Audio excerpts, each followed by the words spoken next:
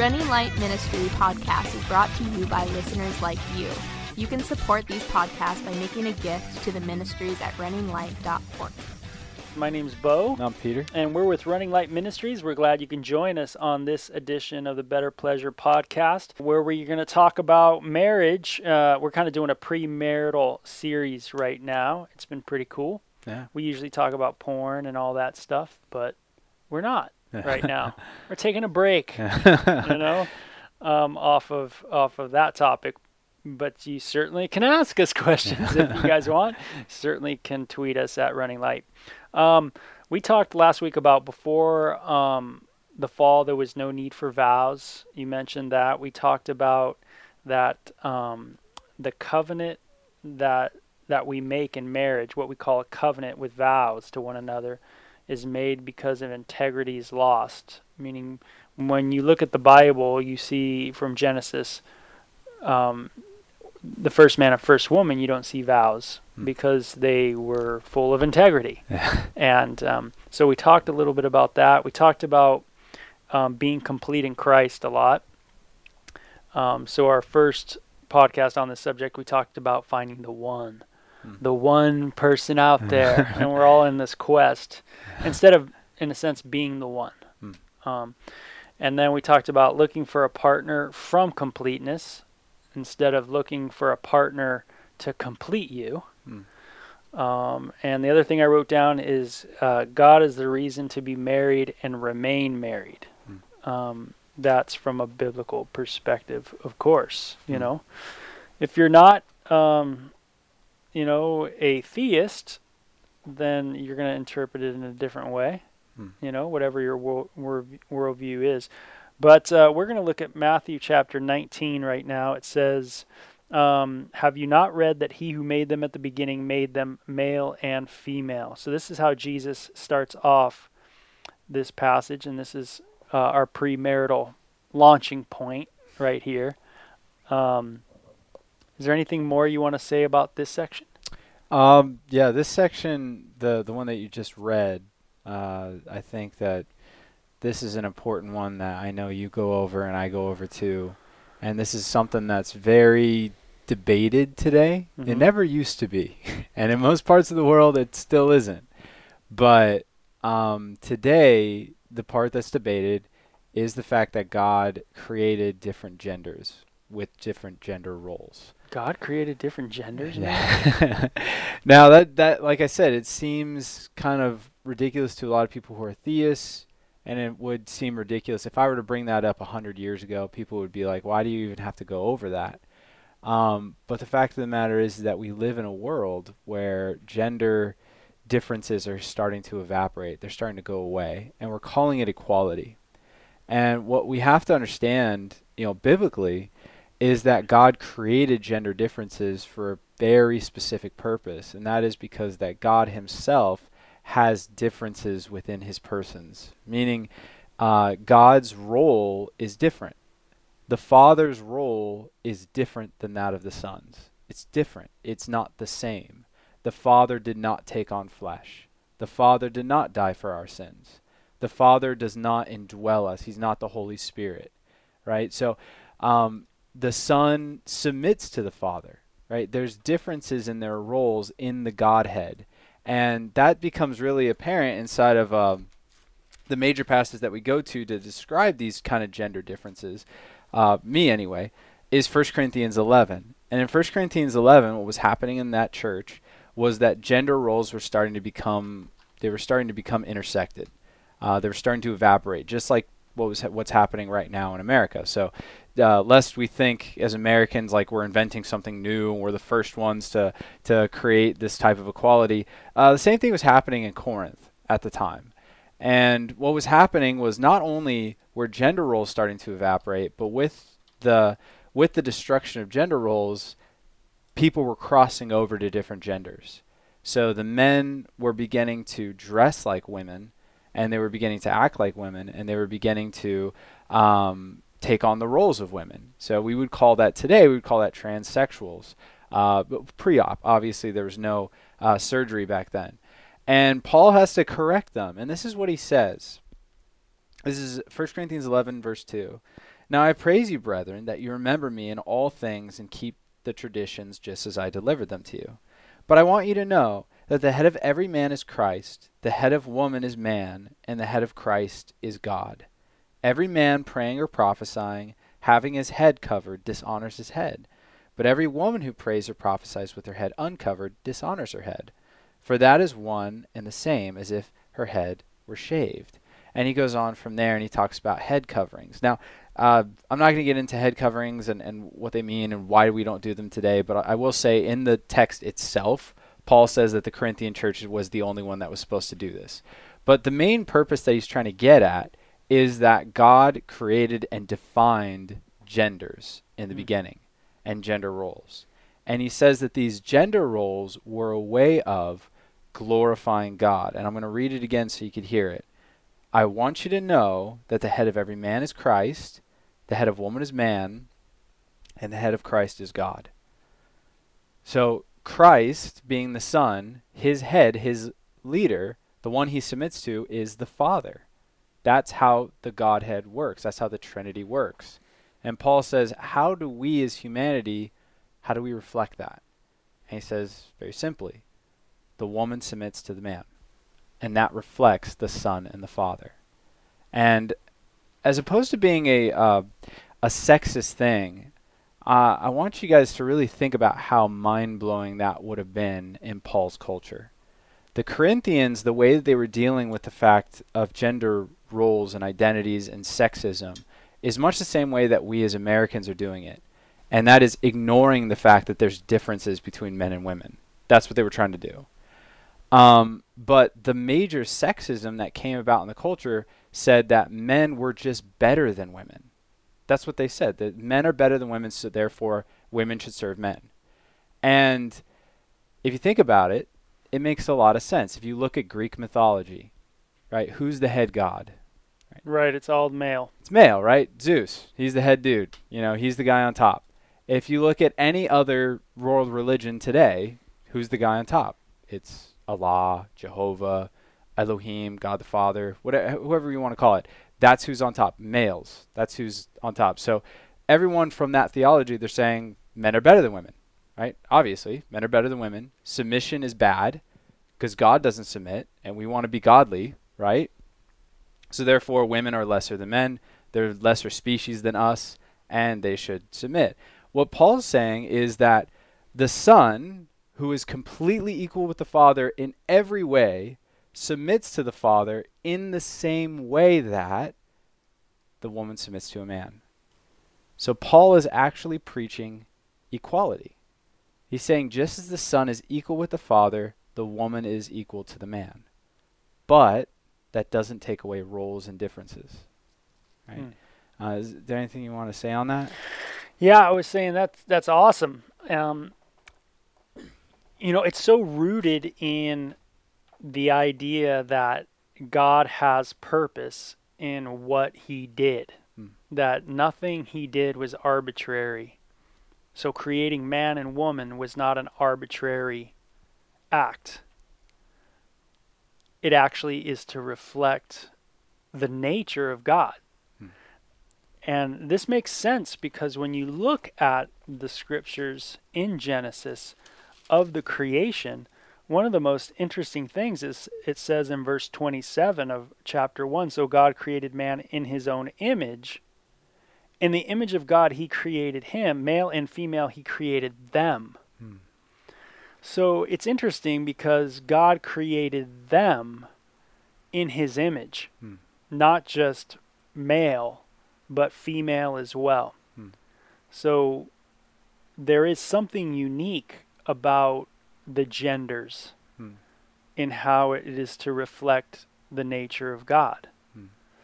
So for a Christian, the arguments of there's no such thing as gender or gender's man-made, those are irrelevant because to us it is actually confirmed by Jesus here in Matthew chapter 19 that the Genesis account is a true account of God creating, and when God creates, he created for a purpose.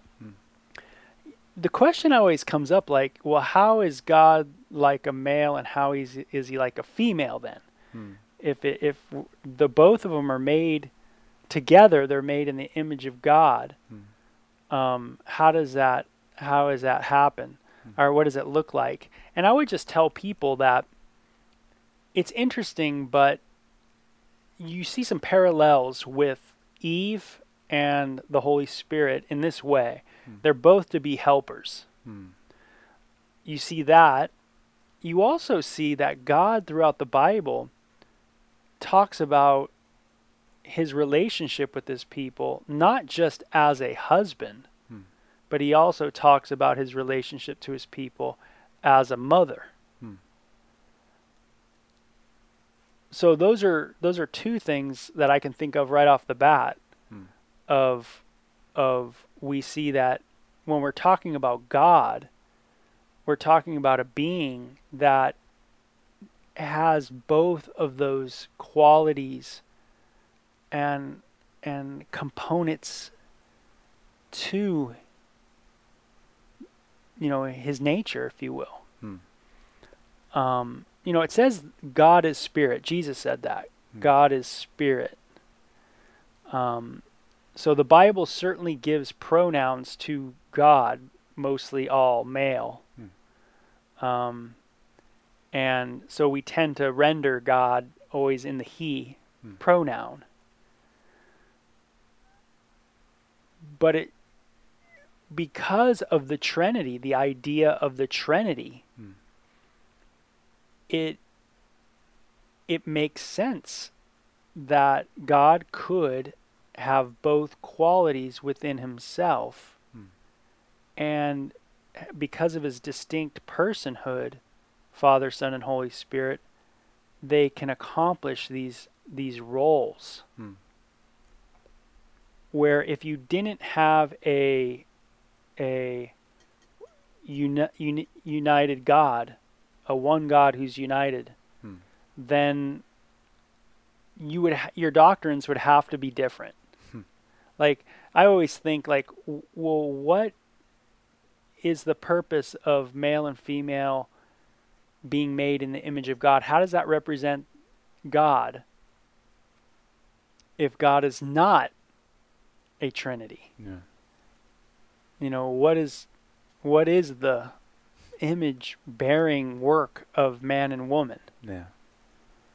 And it starts to lose all of its meaning if you put it that way. And that's why it's interesting, all the Christian cults, if I could call them that, the Judeo-Christian cults, and I would lob into that category Islam, Jehovah's Witness, Mormonism, and a few others. But all these cults, it's very interesting that they really don't lift up women. They do not exalt women. Islam, definitely not. Mormonism, I mean, if you see the Joseph Smith's beliefs of polygamy and the way he treated women in his life, you see that he definitely didn't see women as equal. Women don't get their own planets. Married women get to share a planet with their husband, but he's the head. He's the leader of it. Jehovah's Witness, same deal. And I believe that the reason why that happens, it's not that there aren't very progressive, equality biased people within those belief systems. What I'm saying, though, is that their foundation is negative towards that. And the reason why is because theology matters. What you believe about God is going to come out in the way that you live, right? So if I believe that God is a unity, that he is just one being, one person, that's it, right? I would have to come to the conclusion that women are lesser than men. Because think about it. In Jehovah's Witness and in Islam and in Mormonism, Jesus is just a creature, just like us. He might be an exalted creature, but he's just a creature. And Jesus submitting to the Father is not an act of humility. Jesus submitting to the Father is just a creature submitting to the Creator, which everyone should do. However, if Jesus is the Creator, on par with the Father, his submission is humility. It's a humble thing for him to do. It's giving up something that he could have had. And that's exactly what Philippians 2 says, right? Although he existed in the form of God, He did not consider equality with God something to be held onto, but he emptied himself and became in the form of a bondservant, right? So that's the idea of humility. And that's one way that I always try to explain to couples, especially in our culture where women are like, why should I have to take on a different role? Why should I have to submit? And the fact of the matter is like, okay, what you're doing is you're taking on a role of humility. Meaning, yes, you are equal to your husband, and yes, you have rights. Humility is taking those rights and putting them aside and saying, you know what? For the sake of submission, for the sake of honoring God, I'm taking the rights that I have and I'm laying them aside, just as Jesus did. And because Jesus is God, then it is not a act of you're subservient to some upper being. Yeah. It's God doing it in Jesus's relationship to the Father. So a wife isn't emulating just some servant, but actually God. Yeah. So both male and female people in marriage are emulating God. No one gender is to emulate something less than God. So both are doing what God does. And that's a radical concept to a lot of people when they think of God, because they think God submitting, that would be ridiculous. But because of the uniqueness of God, because God is a unique God, a unique being, and he's fully sufficient in himself, which is an important doctrine, meaning he can love within himself. He doesn't need to create a being to be able to love. He is love, and love permeates within his unity. So he is self-sufficient. There is even submissive roles within his unity. So we have, in Christianity, you have the perfect example of submission. So it's not teaching that a woman should be subservient to the husband like a slave or someone who's not on the same par with the master. But what we're saying is that, no, the master, this is what the master does. Yeah. You know, so if a woman goes, I don't want to do that. Well, no, that's what you don't get it. That's what the master does. That's what God does. And it's like, whoa. That's what God does? Yeah, that's what God does. Yeah. You know? And so what's the man doing? What God does too. Yeah. You know, which is his is laying down his life. His is this sacrificial giving of himself in these other forms that we'll talk about later on. Yeah. You know, I wanted to bring up too 1 Peter chapter 3 because I think it's really important. Yeah. Where it says, husbands likewise dwell with them, with your wife, with understanding, giving honor to the wife as to the weaker vessel, and as being joint heirs together of the grace of life, that your prayers may not be hindered. So it's really a rebuke or an admonishment to a husband to say, treat your wife good, honor, which would be awkward, right? Don't you think so in that day? Yeah. Yeah, it would. Because in that day, once again, their view is that why should I give honor, right, to my wife? Does a king honor a peasant, right? Does that happen? Does a boss have to honor his employee? No, the employee honors the boss. The employee respects the boss. That's how it works. And Peter's saying something radical here. He's saying, no. Because you're a leader doesn't make you better than, right? Just as the father leading the son doesn't make him better than the son. In fact, if you finish the passage of Philippians 2, what does it say?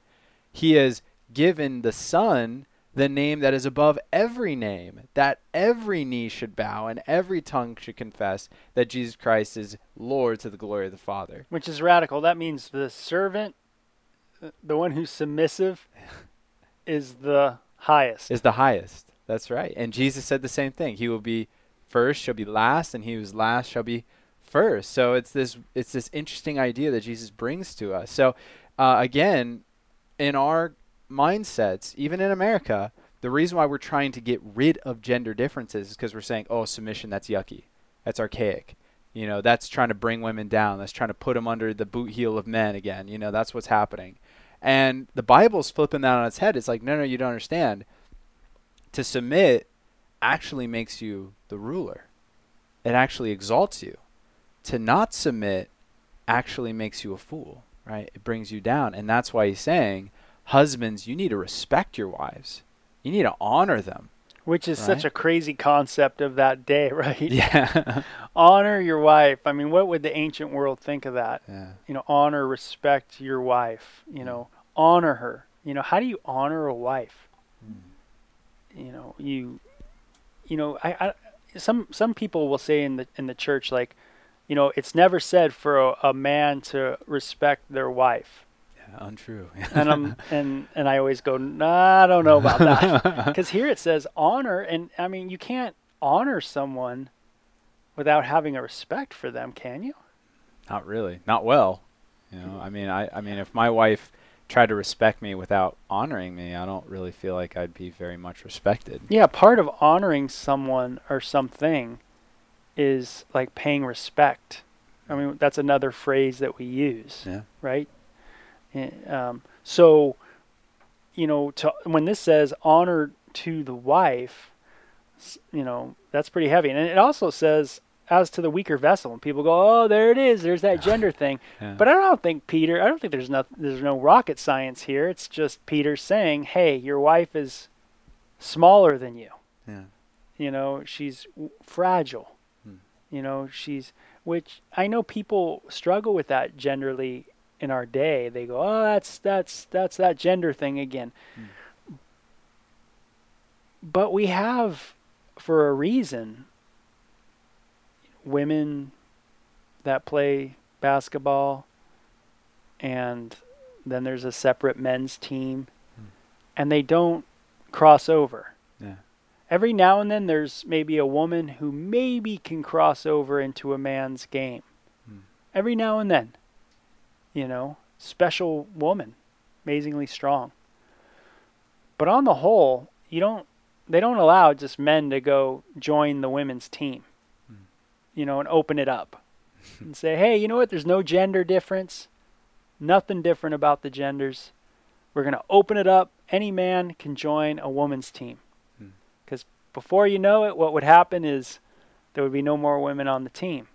There would just be a bunch of men that are going to probably take over the team. Yeah, and it's like, you know, what we're talking about here, as much as women might dislike it, is just, again, it's kind of just a solid fact. It's one of those things where you just got to look at it and say it's just a fact. You know, if I watch the Olympics, you know, which I do, and I see the men and women competing, it's like, okay, some of the lowest men, like their times in, you know, freestyle swimming, running, jumping, weightlifting, whatever, some of the lowest scoring men are still higher than the highest women.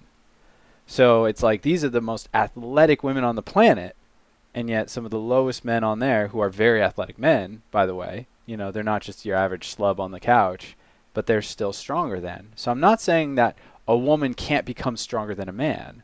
She can. But what I'm saying is that a man could still become stronger than that. You know, that God did create us differently. You know, our physiques are different. They're built for different things. You know, we have roles, we have purposes.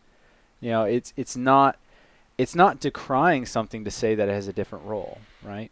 You know, you can't do that. It's the whole apples and oranges thing. I can't be angry at an apple for not tasting like an orange, and I can't be angry at an orange for not tasting like an apple. They have different roles. They have different tastes. They have different goodness in their different roles. And the same thing is true with men and women. There are strengths that men have that women just don't. But there are strengths that women have that men don't.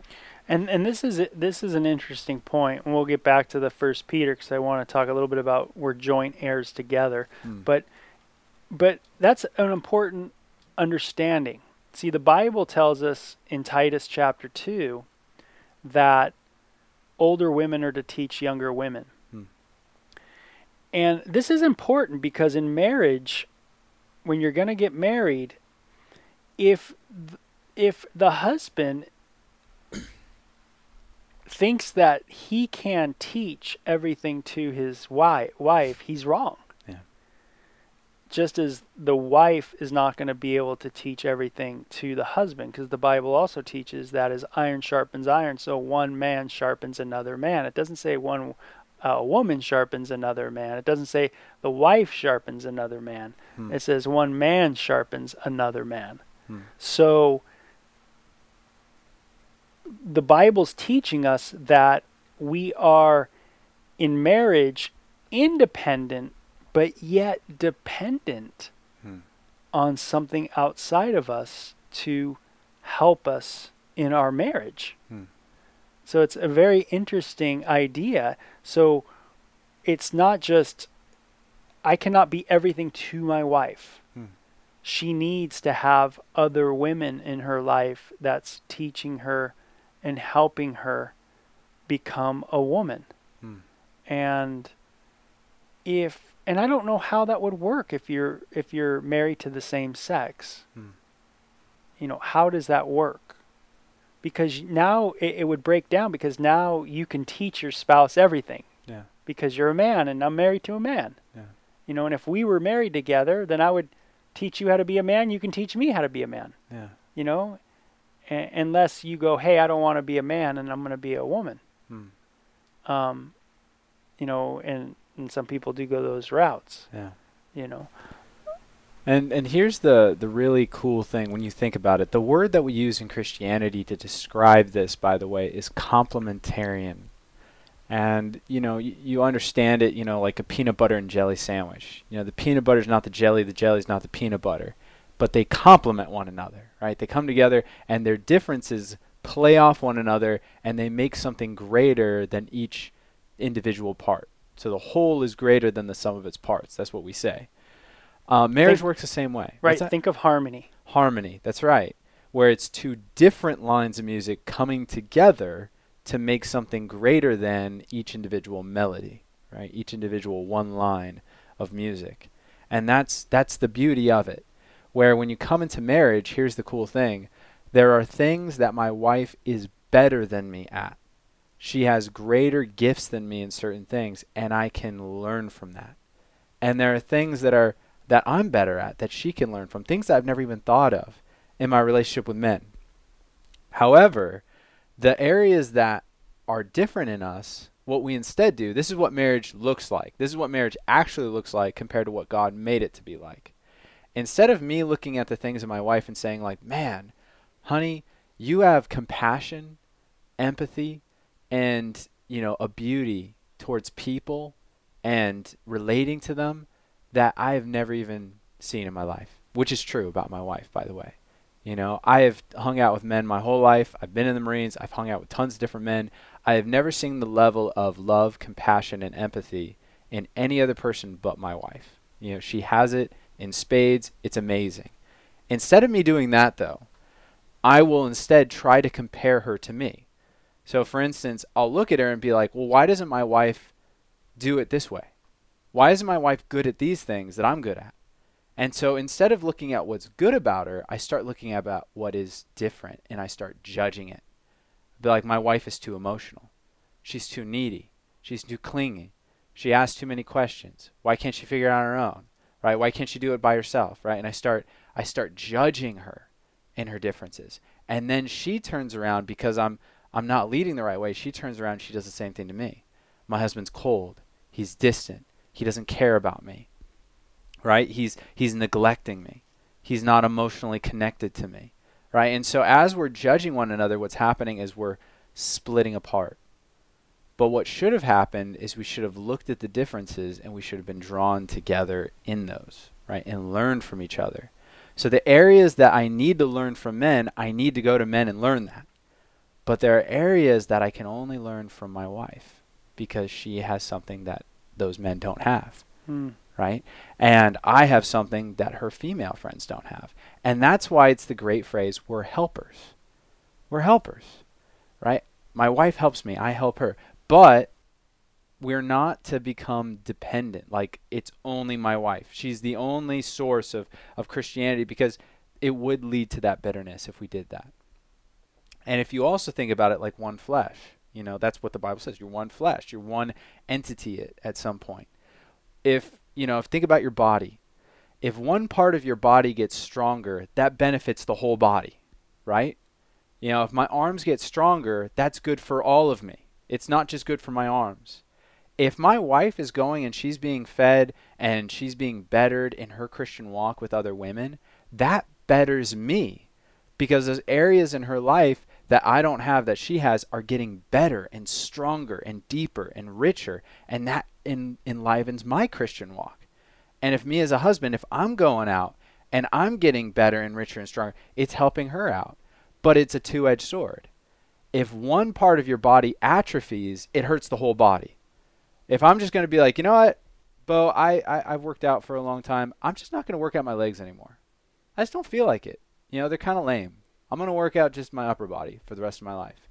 As my legs get weaker and weaker, it's actually, instead of just affecting my legs, it's going to affect my whole body over time, right? If one member hurts, the whole body hurts. So if me as a husband, if I'm like, you know what, my wife's going to do her thing and I'm just going to, you know, do nothing, you know, it's going to hurt her. It's going to hurt her walk with God. And if my wife does the same thing, she's like, you know what, this Christian stuff, it's for my husband. He's the leader. It's going to hurt me, right? Both members have to be in their own will pursuing God, or else it doesn't work. Right? Yeah, and I love how you said that there's so much we can learn from the other gender. And that's such a great perspective. Man, that's such a loving statement. And it seems like the world needs that knowledge. That we don't have to fight gender. We can enjoy each other's gender, celebrate each other's gender. You know, be happy that women are women and men are men, and that's great. We can learn from one another and gain so much. And that definitely should be seen in a marriage. It says that, back to this 1 Peter 3, it says that they both are heirs together of the grace of life. And I like that. I like that passage. They're heirs together. They're a unit. They inherit heaven, inherit all of God together. So there's no better person in the marriage. You know, if you're inheriting all that's God's, that's pretty awesome. So it's another proof that the big I want to say kind of stout man, Peter, fisherman, rough around the edges. I mean, here he's writing and says, you're joint heirs together. Which would have rocked people's world. Joint heirs together? You mean she gets a planet too? if it was Mormonism? If it was Mormons, yeah. You know, and that's how it's so different from Mormonism or these other things. Because they're joint heirs together. Yeah. So I don't know how you can be a joint heir of the kingdom of God and not get it all. You know, you're getting it all. Right. You know. Right. So that's why it's crazy in the New Testament. A lot of people see this as a sexist thing, but it's actually not. It's actually destroys sexism. Throughout the New Testament, a lot of people wonder, it always says we are all sons of God. 1 John says that. You know, Peter says that. Paul says that. All of them say that. We're sons of God. And people are like, you know, what is that? Well, the reason why it says that is exactly what Bo is talking about with the inheritance. We're joint heirs. In the world that they were writing in, the sons got the inheritance. The daughters did not. So if Peter, Paul, and John all said, hey, we're all sons and daughters of God, that means, guess what? The sons get the inheritance and the daughters get nothing. So it's like, we're not joint heirs, right? I'm not joint heir with my wife. I get the inheritance, and she gets the inheritance because she's my wife, right? I hook her up because she's my spouse.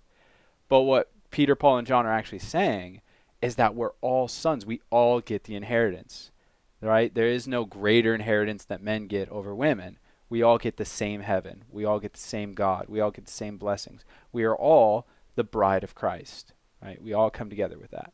That's great. So we'll end the podcast there on gender roles, talking about male and female. Is there anything else that you can think of that you wanted to mention?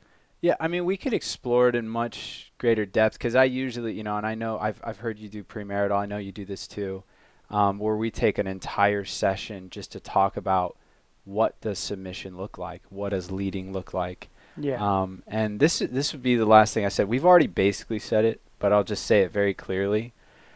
For men, if you want to learn how to lead, you look at Jesus. For women, if you want to look how to submit, you look at Jesus. We all look at Jesus, and we see how to do it. And you see that, man, when Jesus led, he led in meekness. Meaning he wasn't some dude. Yeah, Jesus could have easily led by flexing his muscles and forcing people to do whatever he wanted. But he led in humility and he led in meekness. He was gentle, he was kind, he was understanding of the people that he was leading. And in submission, Jesus, when he submitted, it wasn't a weak thing. He wasn't a weak, coward, sissy person when he was submitting. He wasn't like going to the Father of like, hey, Dad, I want to do this, but I know you got the rule and I got to do it. And he's like, please don't hurt me. That's not what was going on. When Jesus submitted, there was still a strength in his submitting. And that strength gave him the courage to even express his wills to his Father, even when they contradicted in the Garden of Gethsemane. If it be your will, let this cup pass from me. Nevertheless, not my will, but your will. Jesus expressed his will to his Father, but said, but ultimately, yours the will that I'm going to follow. I will submit to you, and I'll do it joyfully. So that's how we have to look at things. And like I said, probably next week we'll get more in depth in that, and that'll be a lot of fun. Yeah, absolutely. So thanks for being with us on this podcast, going through premarital information on the Bible. We hope you guys enjoyed it. Okay, take it easy. Check out runninglight.org to begin our 2 video series, Take Flight and Love or Lust. You can also send us questions on Twitter at Running Light or on our runninglight.org podcast page. Like us on Facebook at Running Light Ministries. Psalm 36:8. They are abundantly satisfied with the fullness of your house, and you give them drink from the river of your pleasures.